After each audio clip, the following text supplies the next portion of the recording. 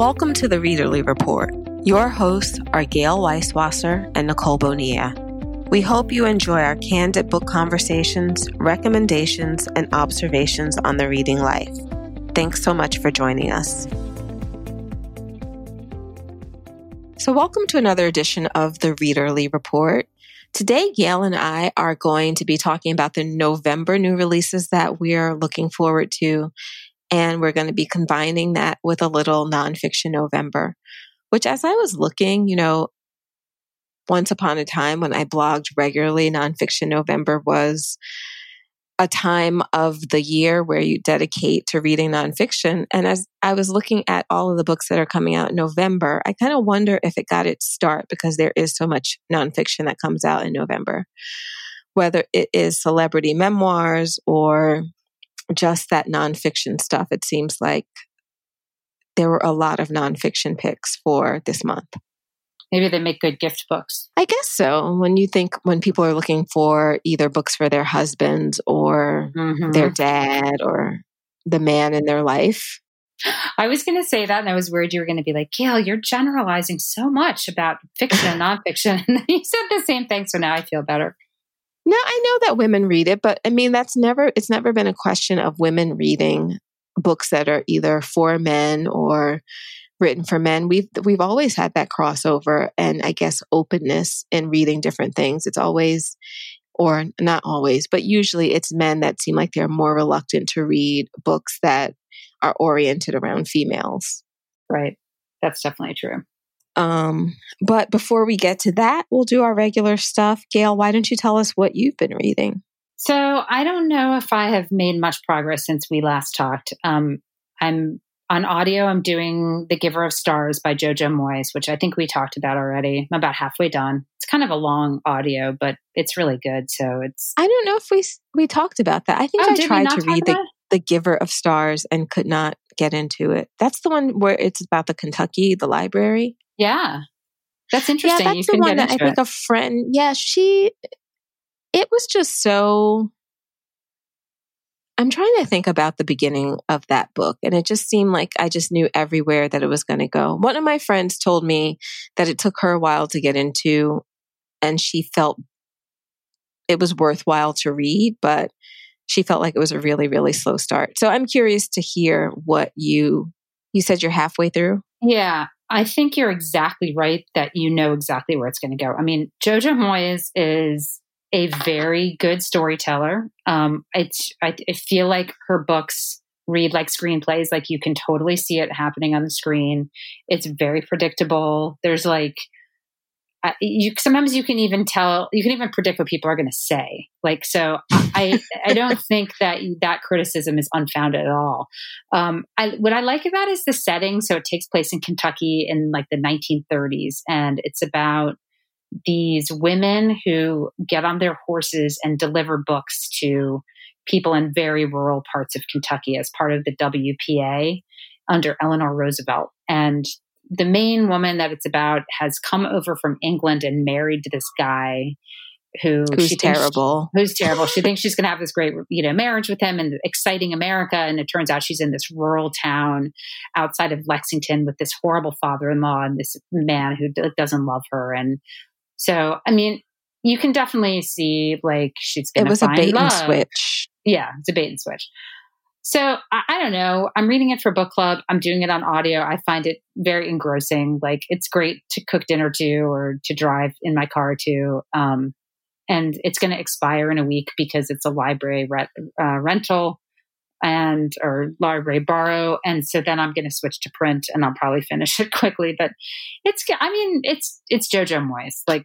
It's kind of all you need to say. I felt I got to the point, I think, that they had introduced the Black librarian, and I was just kind of like, okay. Yeah. So there's going to be this one Black lady who joins them in their quest to get books, and she meets these. I just felt like all of the characters, like you said, there's no surprises. The families that she meet, they're reluctant, and then they come around to this library. I think it was heavily researched. This is the one that some other author had written a book and there were kind of There were these accusations of plagiarism, which I didn't even finish Jojo Moya's book, so I have not read the other one. But I think I was taking a look at what they were saying were the problems with it, or what made them think it was plagiarized. And I just felt like both books just took the basics of what you could expect of Kentucky at that time, and probably just kind of reach for the same lazy shortcuts. In terms of, I think there was dispute over a scene about a baby or something that was from some women's magazine at the time. So they reach for the same source materials. Oh, that's interesting. Yeah. It's just kind of reading basic passages of the book. It did not seem like they were similar, besides, they use this kind of formula then, or, like the lone Black woman. Right. Joining the crew. They probably researched, used the same sources to research. I remember reading about that controversy, like the Bookwoman of Lonesome Creek or something like that. I think it's what it's called. Yeah. So, like, I feel like I'm distracted and stressed out by the election and everything going on in the pandemic. So this is a good one. This is like, it's just sort of easy. Yeah. Easy. Basic and easy. You know where it's going. You don't have to be stressed out about the Giver of Stars. Right. Exactly. And then the other book I'm reading, which is also, it's actually kind of stressful, but in a fun way, and it's very escapist, is The Boys Club. I think we talked about that already. That's the one about the woman who goes to this law firm and joins the most intense group within the law firm. And she's all about being a first-year associate in her life. And I'm like halfway through that one too. And it's like, I'm itching to get back to it because it's a good page turner, not terribly taxing on the brain. That's good. I want to read that. Yeah, that's good. Erica Katz, even if it's not the firm. It's not the firm. There's no dead bodies yet. So, so that's what I'm reading. So nothing's finished since I last talked to you. I'm still working my way through The Invisible Life of Addie LaRue. I saw Susie from Novel Visits. This was a 5-star read for her. Like, I saw her Instagram post that she just got into it and she loved it. Also reviewed it on her blog.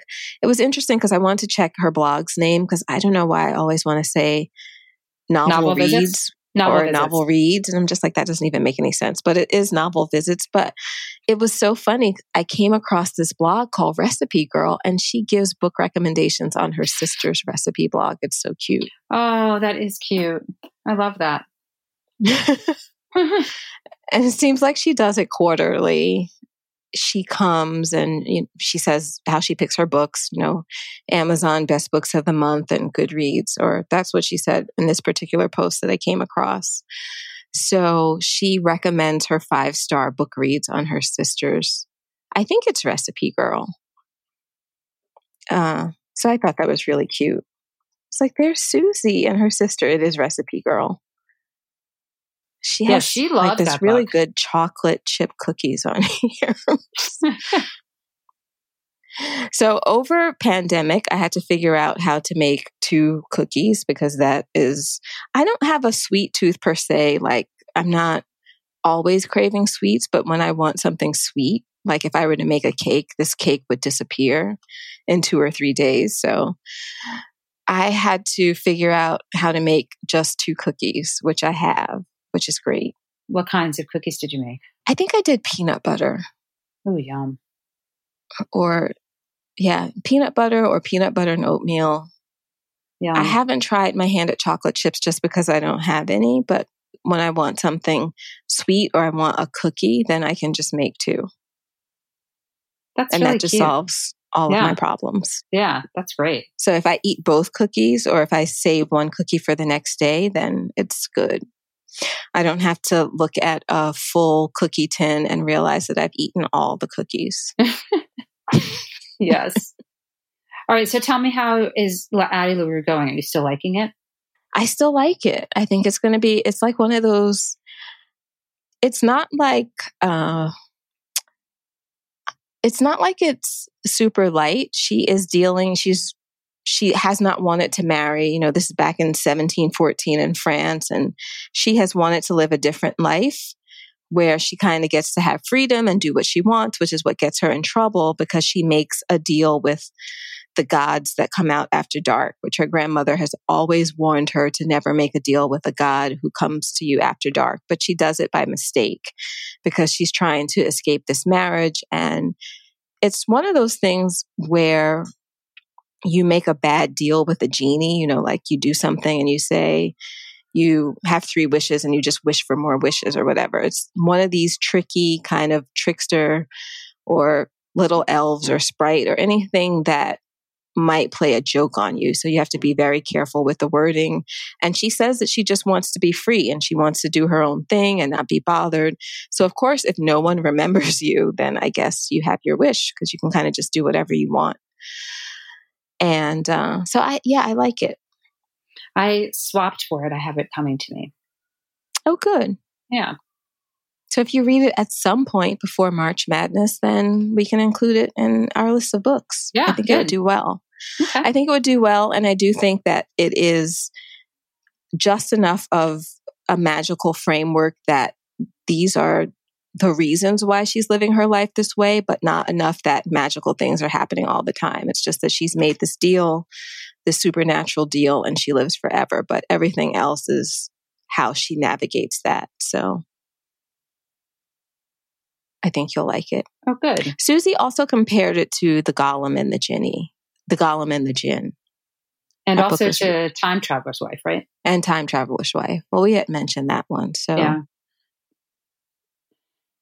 So that's what I'm reading. I also am reading, I got the audiobook of, why can't I think of the name of this book?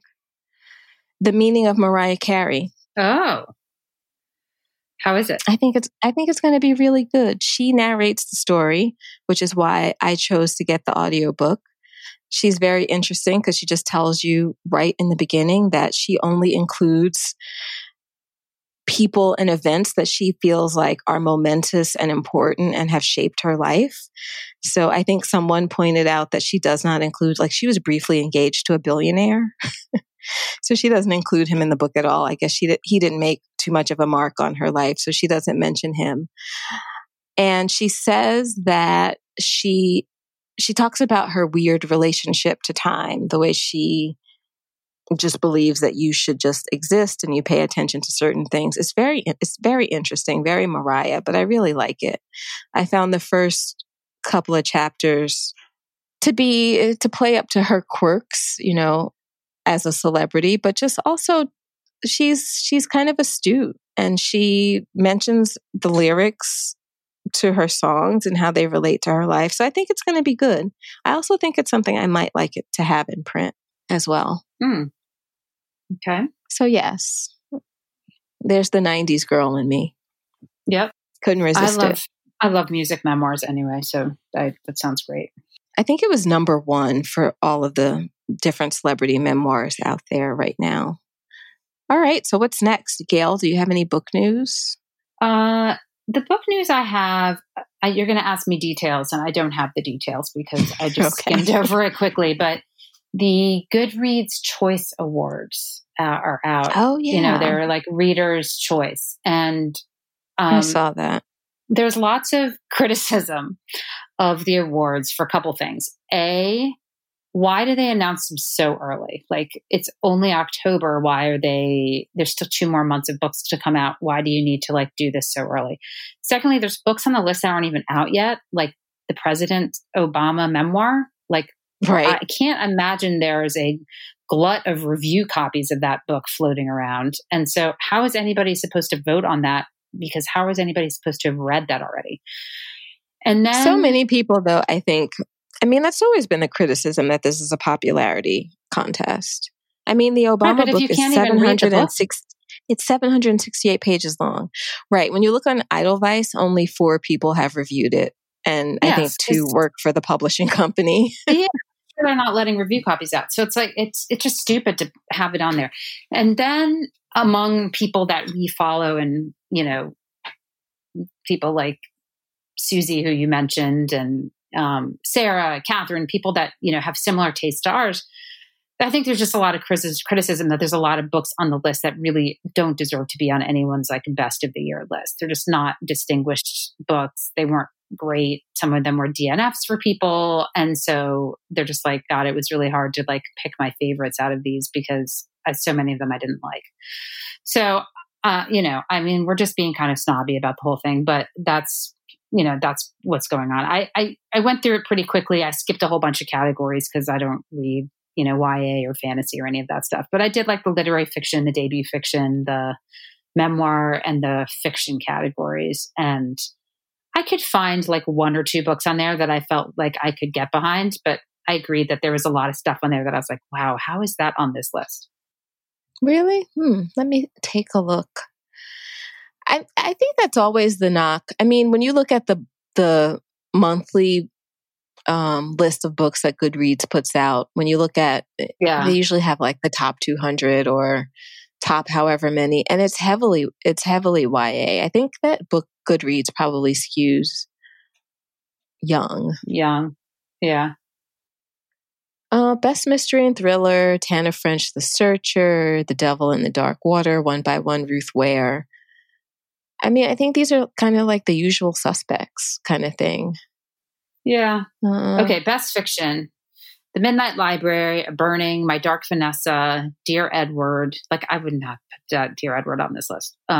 Such a Fun Age. I mean, there's a Big Summer. And doesn't it also skew probably very commercial?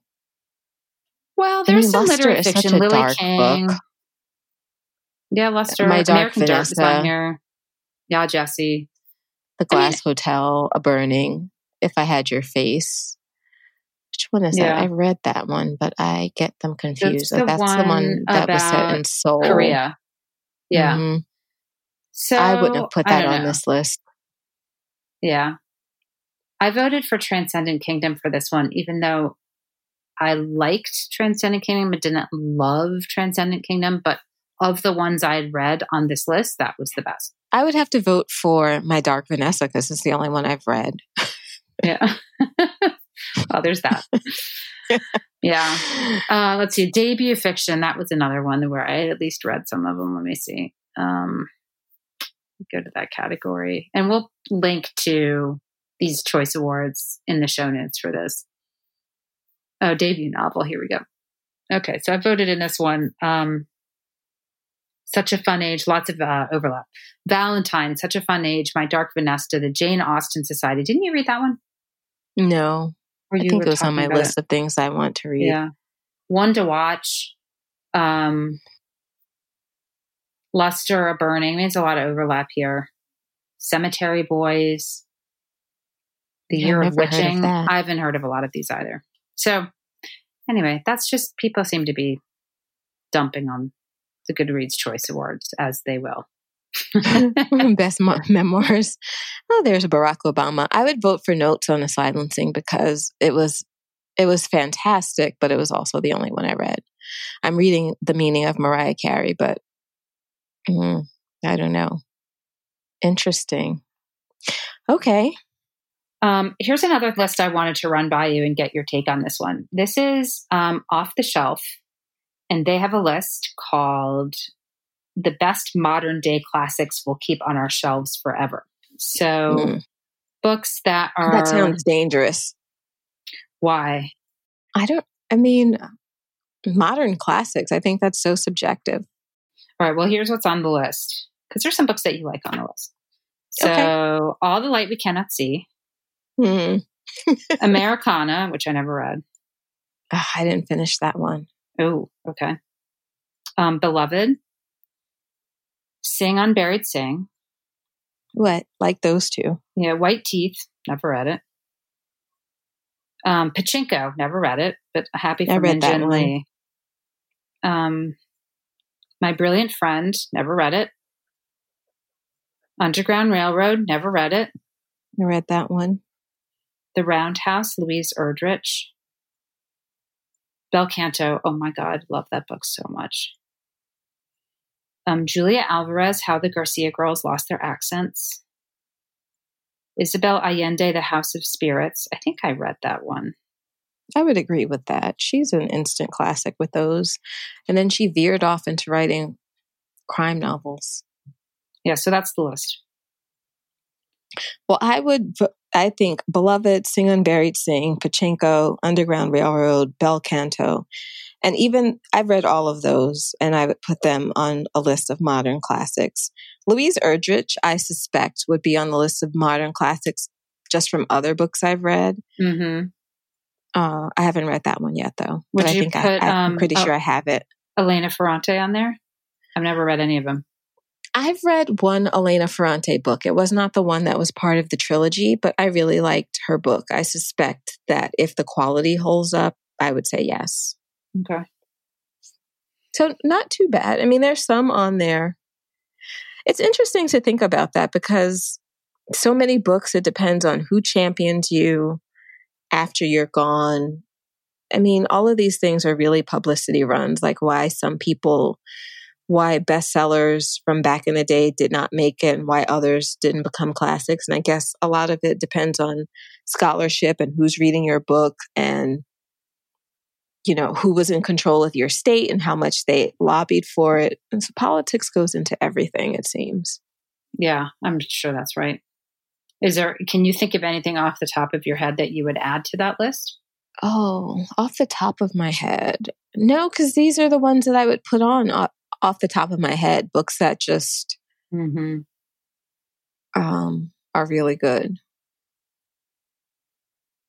Especially in terms of, I think these are all fiction. Yes. So yes. I'd have to think about if there's anything else that I would add that's not there now. I mean, you could probably put, just from the quality of Sing Unburied Sing, I suspect that you could probably put a lot of her stuff.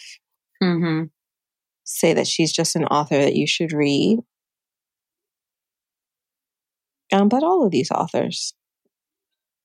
Yeah, they're all good.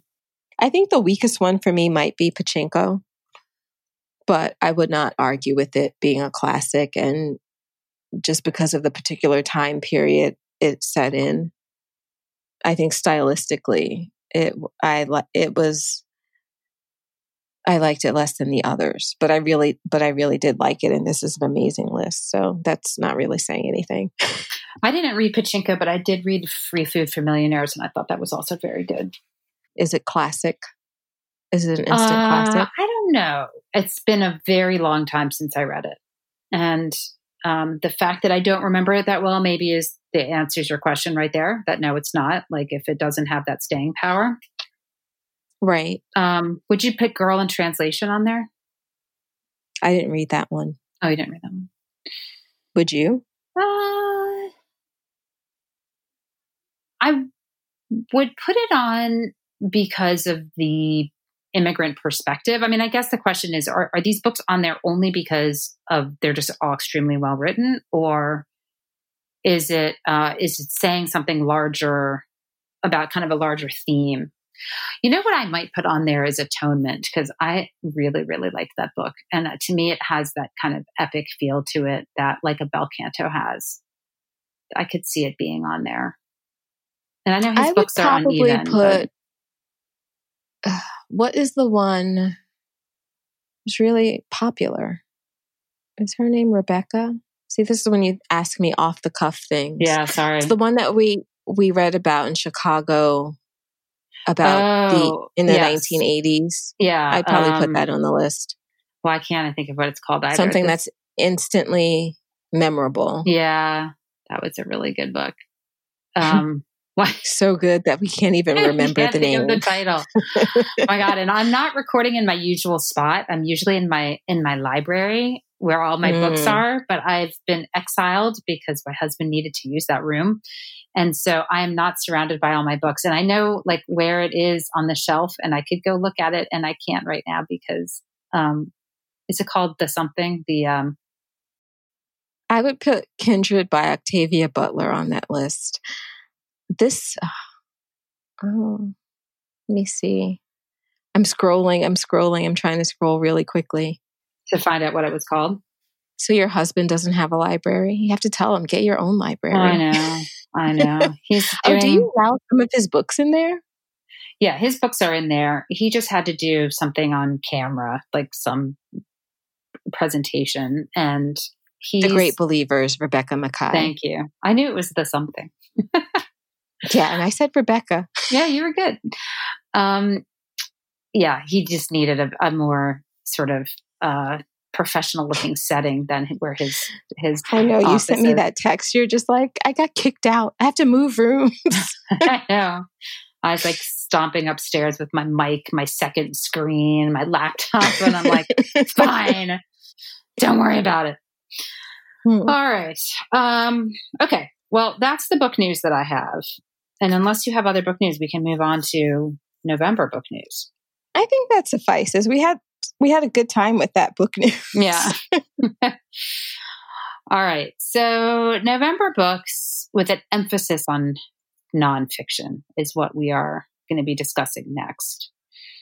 So let's just start off with the big elephant in the room, which is A Promised Land. November 17th. By Barack Obama, November 17th. Why did they move it to that? They had come up with a reason. So no one has read this book yet. It has a 3.78 on Goodreads, which only shows up as 3 stars. That must be people who hate Obama. Oh, it's the $45 cover price is steep. Yeah. Yeah. Well, I bet if you're getting 2 books in one. 768 pages. But is it 2 books you want to read? I don't know. If it's anything like his wife's book, yes. His wife set a high bar. She did. So it's 768 pages, which already I'm just kind of like, no. I would have to dig out my Nook from somewhere and get it on that because there's just no way. It's interesting how things have changed because since I don't go anywhere, I'm much more conscious of how heavy books are. I feel like I'm out of shape with lugging around books because I go to pick up books now and I'm like, oh, this is so heavy. Like I'm reading Addie LaRue and I'm just like, it's just so heavy, this book. So I can't imagine a 768 page book. I looked on Bookshop and they're selling it for $41, and I looked on Amazon and they're selling it for $27. If that is not a Christmas present right there, I mean, they're just asking people to buy that for Christmas at that price. Right. But I think that the 1-star knocks on it might be because of the price and people who don't like him. I see one star that says, I can't wait, by none other than the man who received the Nobel Peace Prize after bombing the poorest countries on the planet, such as Libya, Somalia, Yemen, Afghanistan, Pakistan, Syria, Iraq, and Mali. I personally think Memoirs of a War Criminal would have been a more apt title. Well, I don't know. That's all U.S. presidents. It seems like that's what we do. Right. Bomb poor countries. Apparently, the New Yorker has an excerpt from the book coming out. Right. Wasn't it about the Affordable Care Act, the challenge of getting the Affordable Care Act passed? Whatever excerpt they dangled, I didn't want to read it. I don't know. I think I'll probably wait a while before I tackle this one and see what the reviews are like. And people I know, I mean, I wasn't like dying to read Michelle Obama's book until the reviews were just so amazing. And people who love the same books that I love were just, extolling it. And then I was like, oh, I got to read this. So I'll wait and see what people say about it. I always wanted to read Michelle Obama's book. I think the perspective of kind of reluctantly being married to someone who wants to be the president of the United States and how she dealt with it was always an appealing storyline to me. I'm less interested in his storyline as a president, though. Yeah. Right. I mean, we also know it better. Like she was a lot more of a mystery. He is an open book. This is not his first book.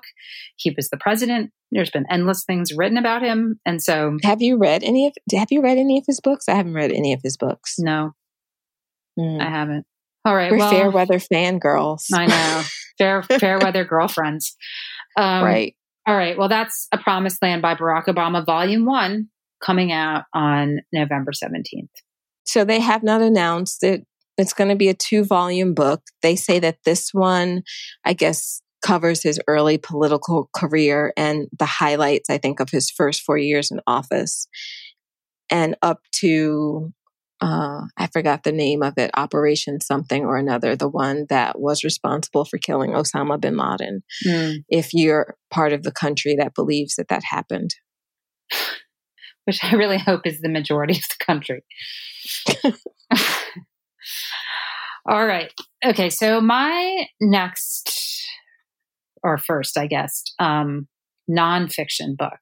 And I cheated a little bit on some of this nonfiction because it's kind of end of October. But because you and I covered our October book so early, that none of these were on that list. So, okay. So you know how I always have a blow dry book going on that I read while I'm drying my hair. So the book I'm reading right now, which came out 10 years ago or more, 20 years ago, is called The Works.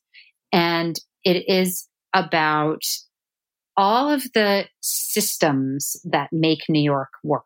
So the water system, the electricity, the trains, the subway, the mail, the radio waves, everything, like just how the city functions. And it's very cool. It's kind of a larger book. So there's lots of kind of diagrams and things. And, I read like maybe 4 or 5 pages a day of that. And, each chapter is broken down into, there's multiple pages on the subway system and multiple pages on the trains and things like that.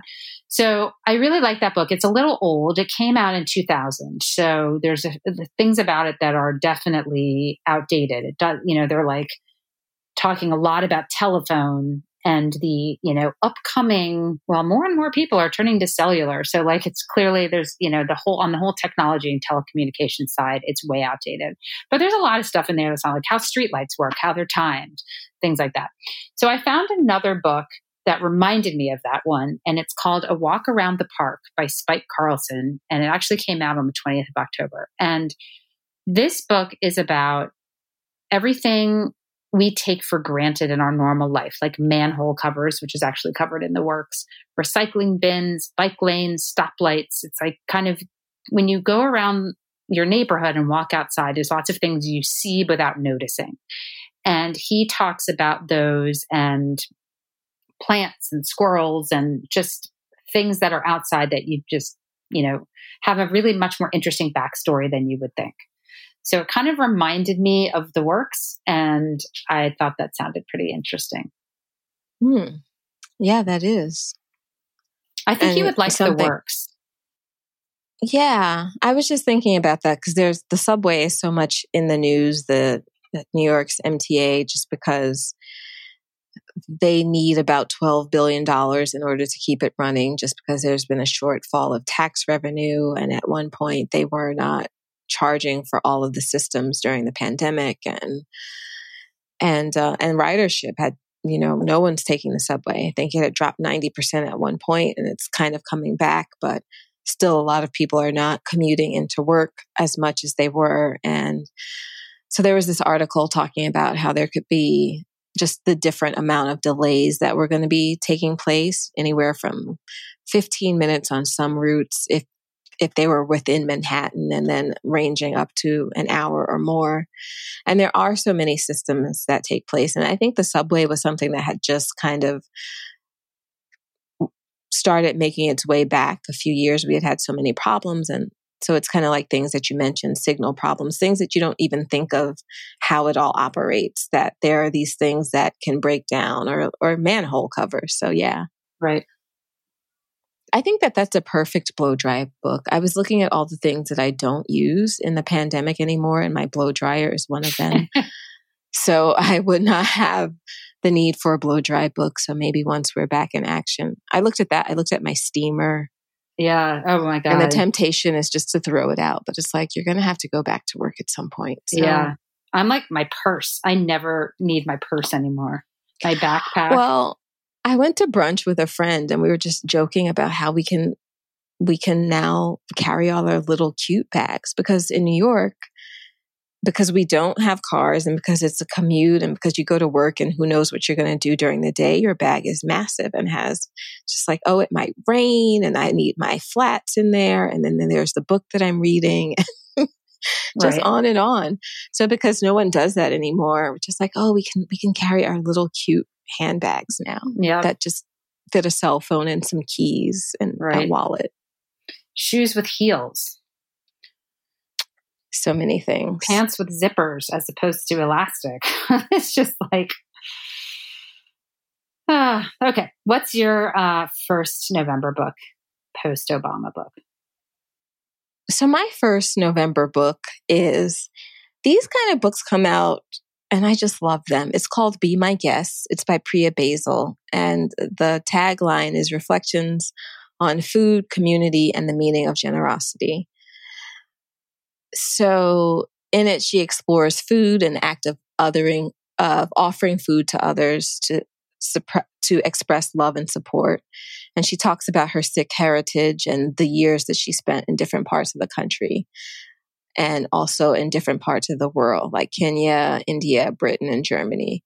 So I just really love things like that, where people either take a skill or they take a passion and they show you how it has either changed their life so much or illuminated so much.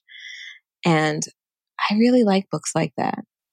Nice. So it's like part memoir, part appeal for more authentic decency in our daily worlds and in the world at large. And I was thinking about this the other day that, in the position that we're in now, like typically if an economy is going through a depression or a recession, that's usually the time where you invite people over to your home. You do more in your home, whether it's entertaining, and we do more cooking at home, and doing things are less expensive. And just thinking how that's changed when we have both, a pandemic induced recession going on and dealing with a virus that doesn't allow us to reach out in those ways, like come together and share food and share resources in ways that we normally would, just because, it's dangerous to be around people that you're not normally around, like people who are not in your bubble. Mm-hmm.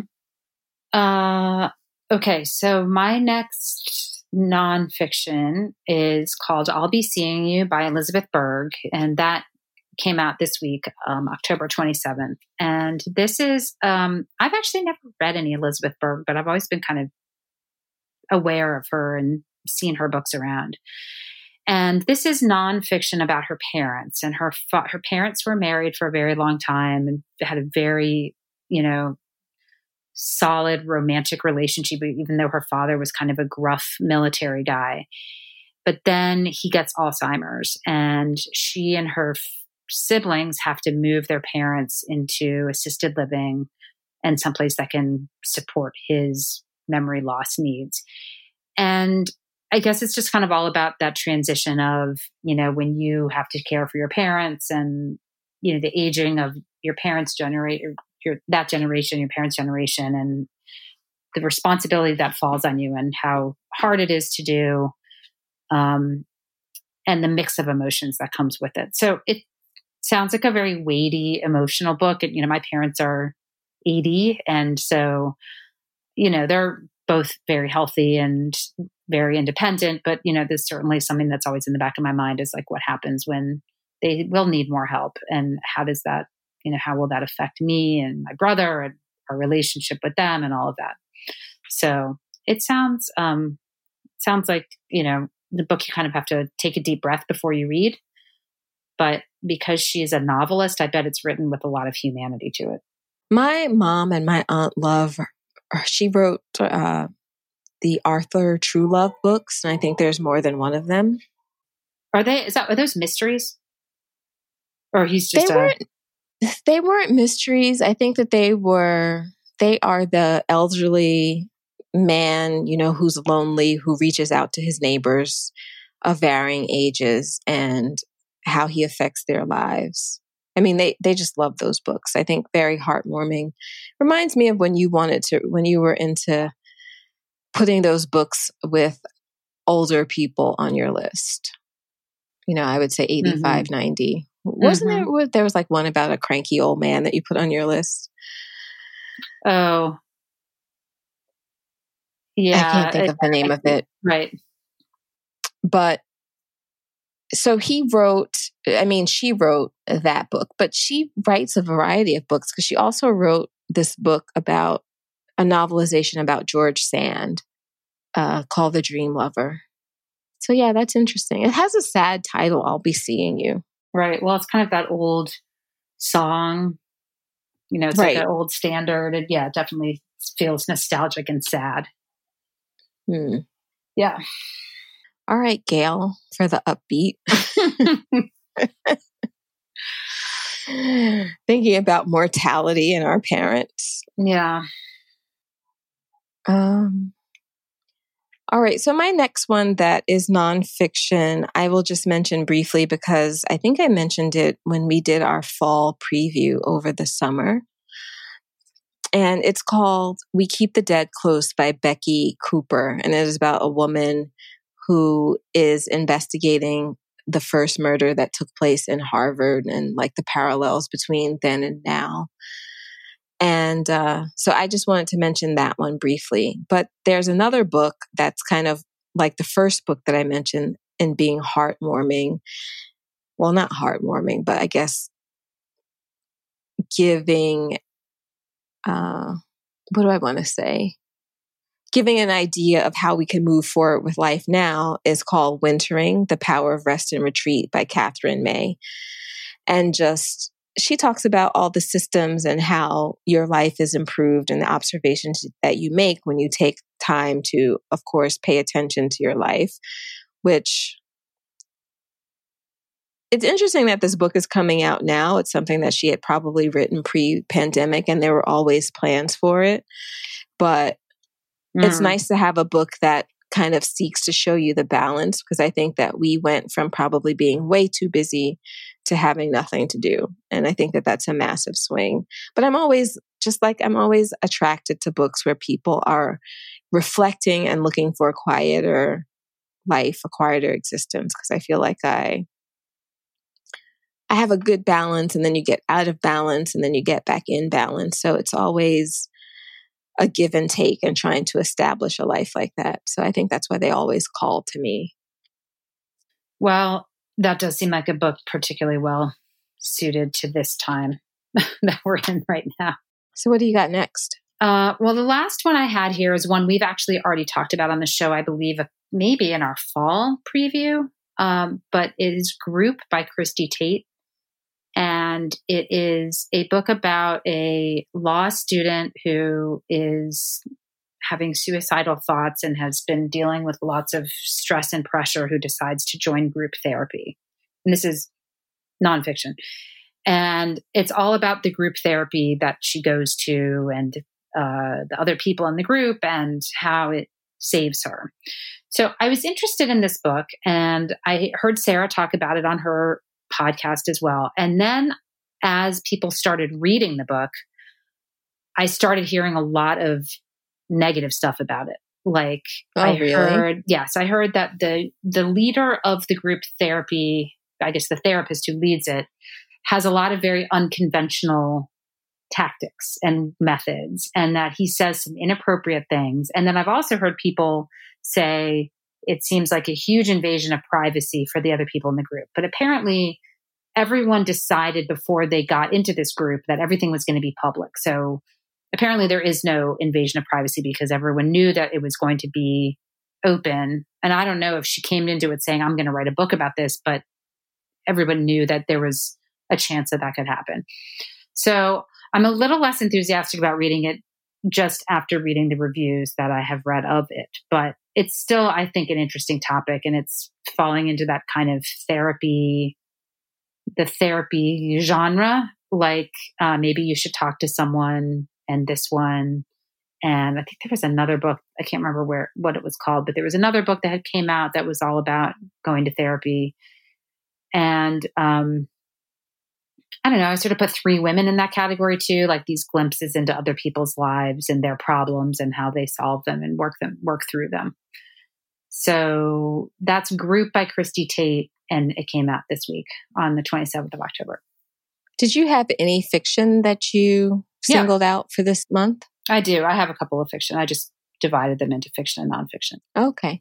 Okay, good. Let me see. Do I have one last nonfiction book, or are we ready to move on? Another book that I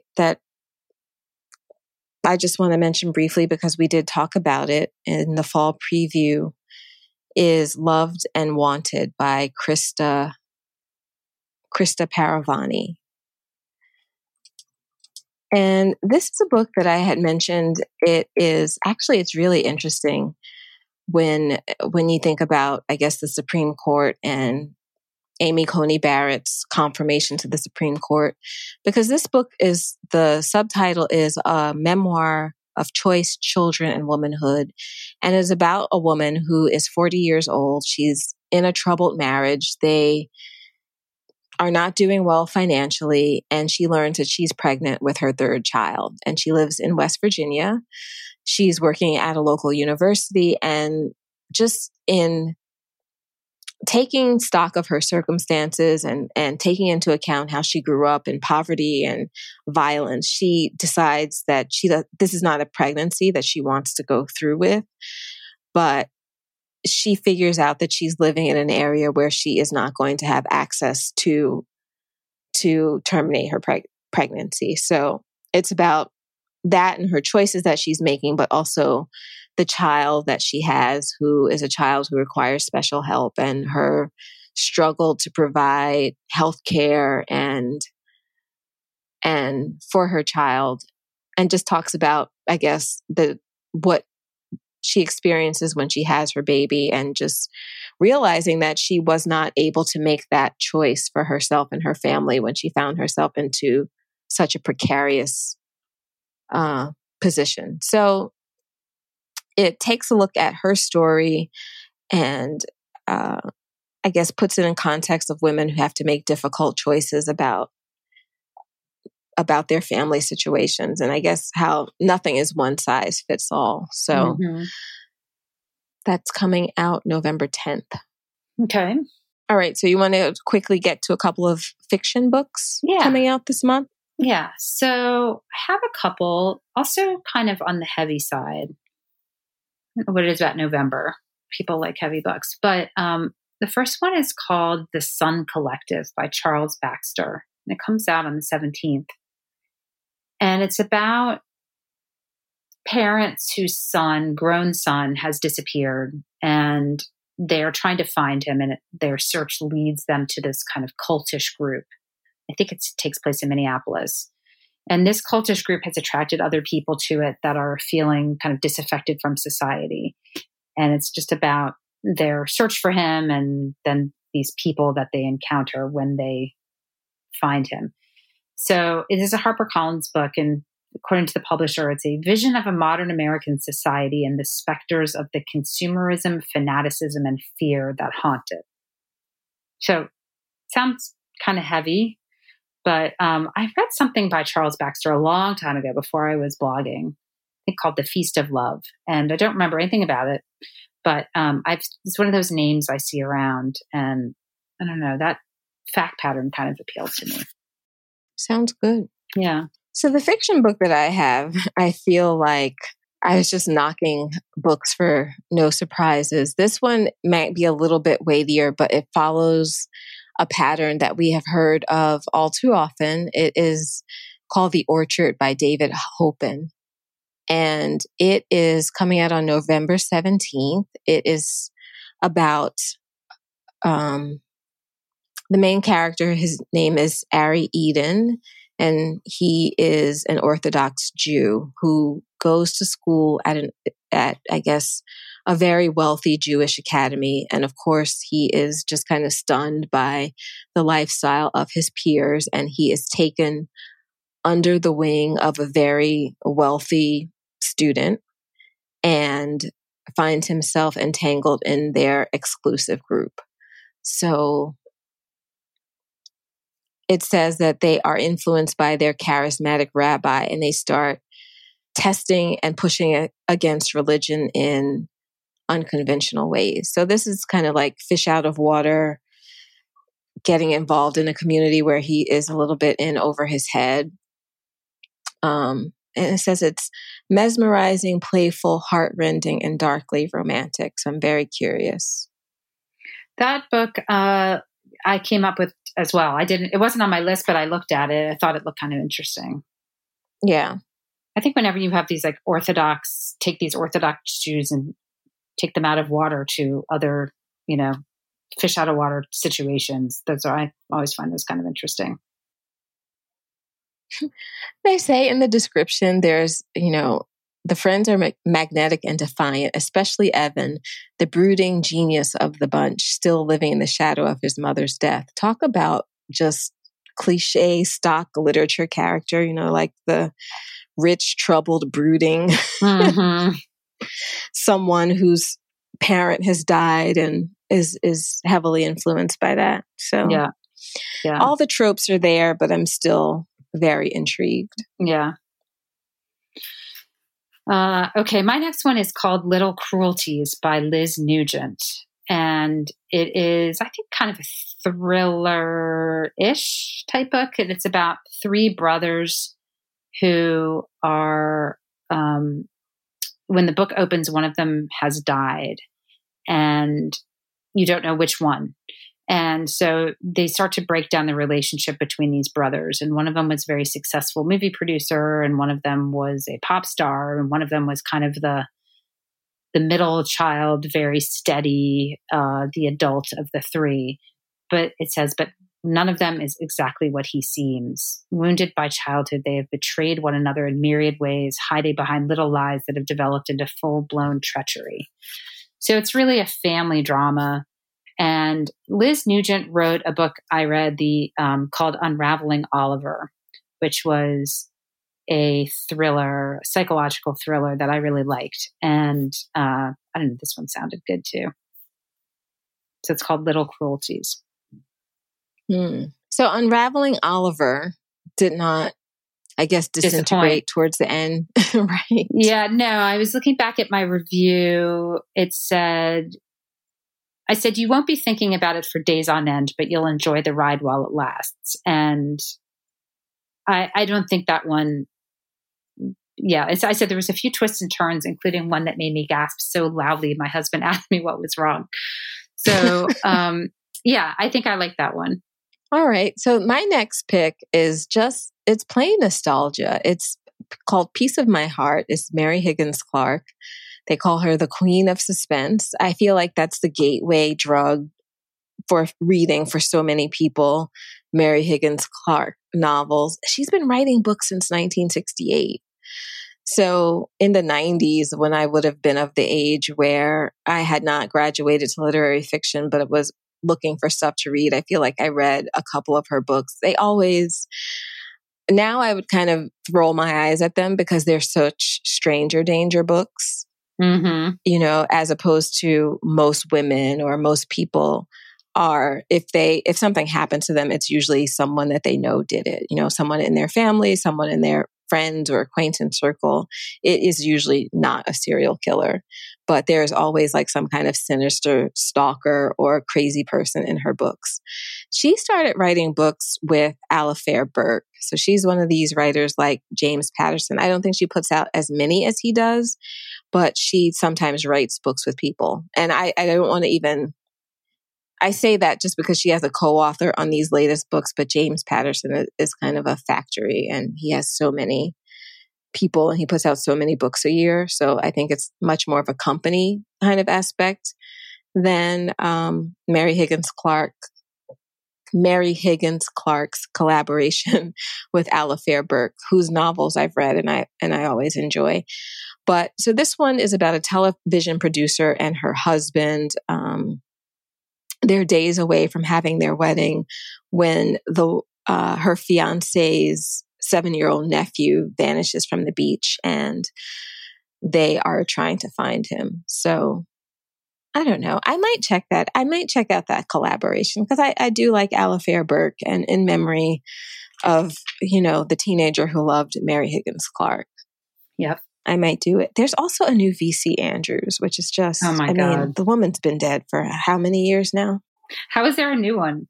I don't know. I mean, I feel like one of her relatives was writing them at some time, or maybe they licensed them out. I don't know. It's probably something incestuous, or, it's always like some poor girl marries into some rich family that is secretly really demented, or she was sleeping with her brother and ran away and married someone else. They're just... Oh, God. All right. But I did read and love that too as a teenager. I read that too. That Flowers in the Attic, whatever that. I think everyone has to read Flowers in the Attic if you don't. So awful. Okay, so I have a last one, and then I have a couple more to mention just because they're coming out in November, but we've already talked about them on the show, so I don't want to spend too much time on them. Okay, so the one that I have is called Nights When Nothing Happened by Simon Hahn. And it comes out on the 17th of November. So it says it's about a family that seem like quote unquote model immigrants. They live in Dallas but they're Chinese and they have 2 kids. But then one of their kids starts to sleepwalk at night, putting into motion a string of misunderstandings that threaten to set the community against them. So it's about sort of family secrets, overcoming their past, and how they can move on in, a society that they're trying to assimilate into. I keep seeing this book on lists. What kind of lists? Oh, like upcoming fiction lists, November fiction lists. Like when I was researching for this, it was on a bunch of different lists that I saw. Do you still read does Real Simple still have those lists that they come out with? Does Real Simple have them? Yeah, Real Simple have They usually have 5 books in their print issue. I don't know. Are you talking about something that's online? Right. Yes. Yep. Although I'm always so behind, like my magazines are really piling up right now, which is odd because I'm home all the time. But, I think it used to be that I would bring my magazines when I traveled. So that was like plane reading. And I'm not traveling at all. So I could just never seem to justify sitting down and reading a magazine. So they just are taking me longer to get through. But yeah, they usually have 5 every issue and they're usually pretty good. Yeah, I think I like their picks. Yeah. I think I like their picks. Elle usually has good picks. Well, if I were downstairs in my den, I could get the latest issue, which arrived today, and tell you the 5 books they picked this month. But as I've mentioned, I am not in my den. Not that you're bitter or thinking about it at all. No, not bitter at all. Not bitter. So yeah, I will tell you when I open the issue what the 5 are. Maybe I'll save that for next week. I think that might be all for me. I had one more, but I think I mentioned it and it came out in October, and it was because I want to check out the new Nikki French called House of Correction. Mm-hmm. That's that husband and wife team that writes books together. So yeah, most of my books were nonfiction books that I wanted to check out. Well, the other one the 3 that I wanted to mention that we've talked about already, Memorial by Brian Washington. That's getting huge amounts of exposure. That's coming out this month. White Ivy by Susie Yang is a book that you mentioned. Oh yeah, that was on my list. Yeah, for our fall preview. And there's some discussion that may be on the Book of the Month November books list. Mm-hmm. And then the last one I think we just talked about recently, Goodnight Beautiful by Amy Malloy, which is about a couple, and he's a therapist and she's listening in on his therapy sessions. And then there's some strange woman who comes in and disrupts everything. Disappears. Yeah, exactly. Right. So I wanted to just make sure I mentioned those because those are all November books as well. There's a lot. I can't even keep up. Yeah. I think I pre-ordered White Ivy. Oh, okay. That sounded really good. I was trying to get one of my friends to read it with me. Like, I have a friend who lived in New York and she's riding out the pandemic in Pittsburgh. So we get together every 4 weeks or 3 weeks or 4 weeks and discuss something. So it's her pick, but I pitched some books and White Ivy was one of them. Okay. Well, hopefully she'll pick that one. White Ivy. And I also told her that I was reading The Invisible Lives of Addie LaRue. That would speed me up if we read it together. Yeah, true. Because right now I'm reading it like 15 pages at a time. It's like a blow dry book. Yeah. Everything's a blow dry book. Yes. I don't even need the blow dryer. All right. Well, those are the November books. and lots of good stuff coming out between now and the end of the year. So next time, Gail and I are going to try for a gift guide. If it's not in the next show, it'll be the show after, just because. Yeah, take some time. I don't know. I mean, we don't have any, we're at home, so yeah, we'll try to find reasonable things. Yeah, exactly. I guess we'll be going online. All right. Well, until next time, happy reading. We hope you've enjoyed this episode of The Readerly Report. You can find all of our shows on iTunes or at thereaderlyreport.com. Please join our Facebook group, Readerly Report Readers, where you can talk to other listeners about their reading life. You can also find Nicole at NicoleBonilla.com and me, Gail, at EverydayIWriteTheBookBlog.com. Finally, we'd love it if you left us a review on iTunes and told your book-loving friends about us. Thanks.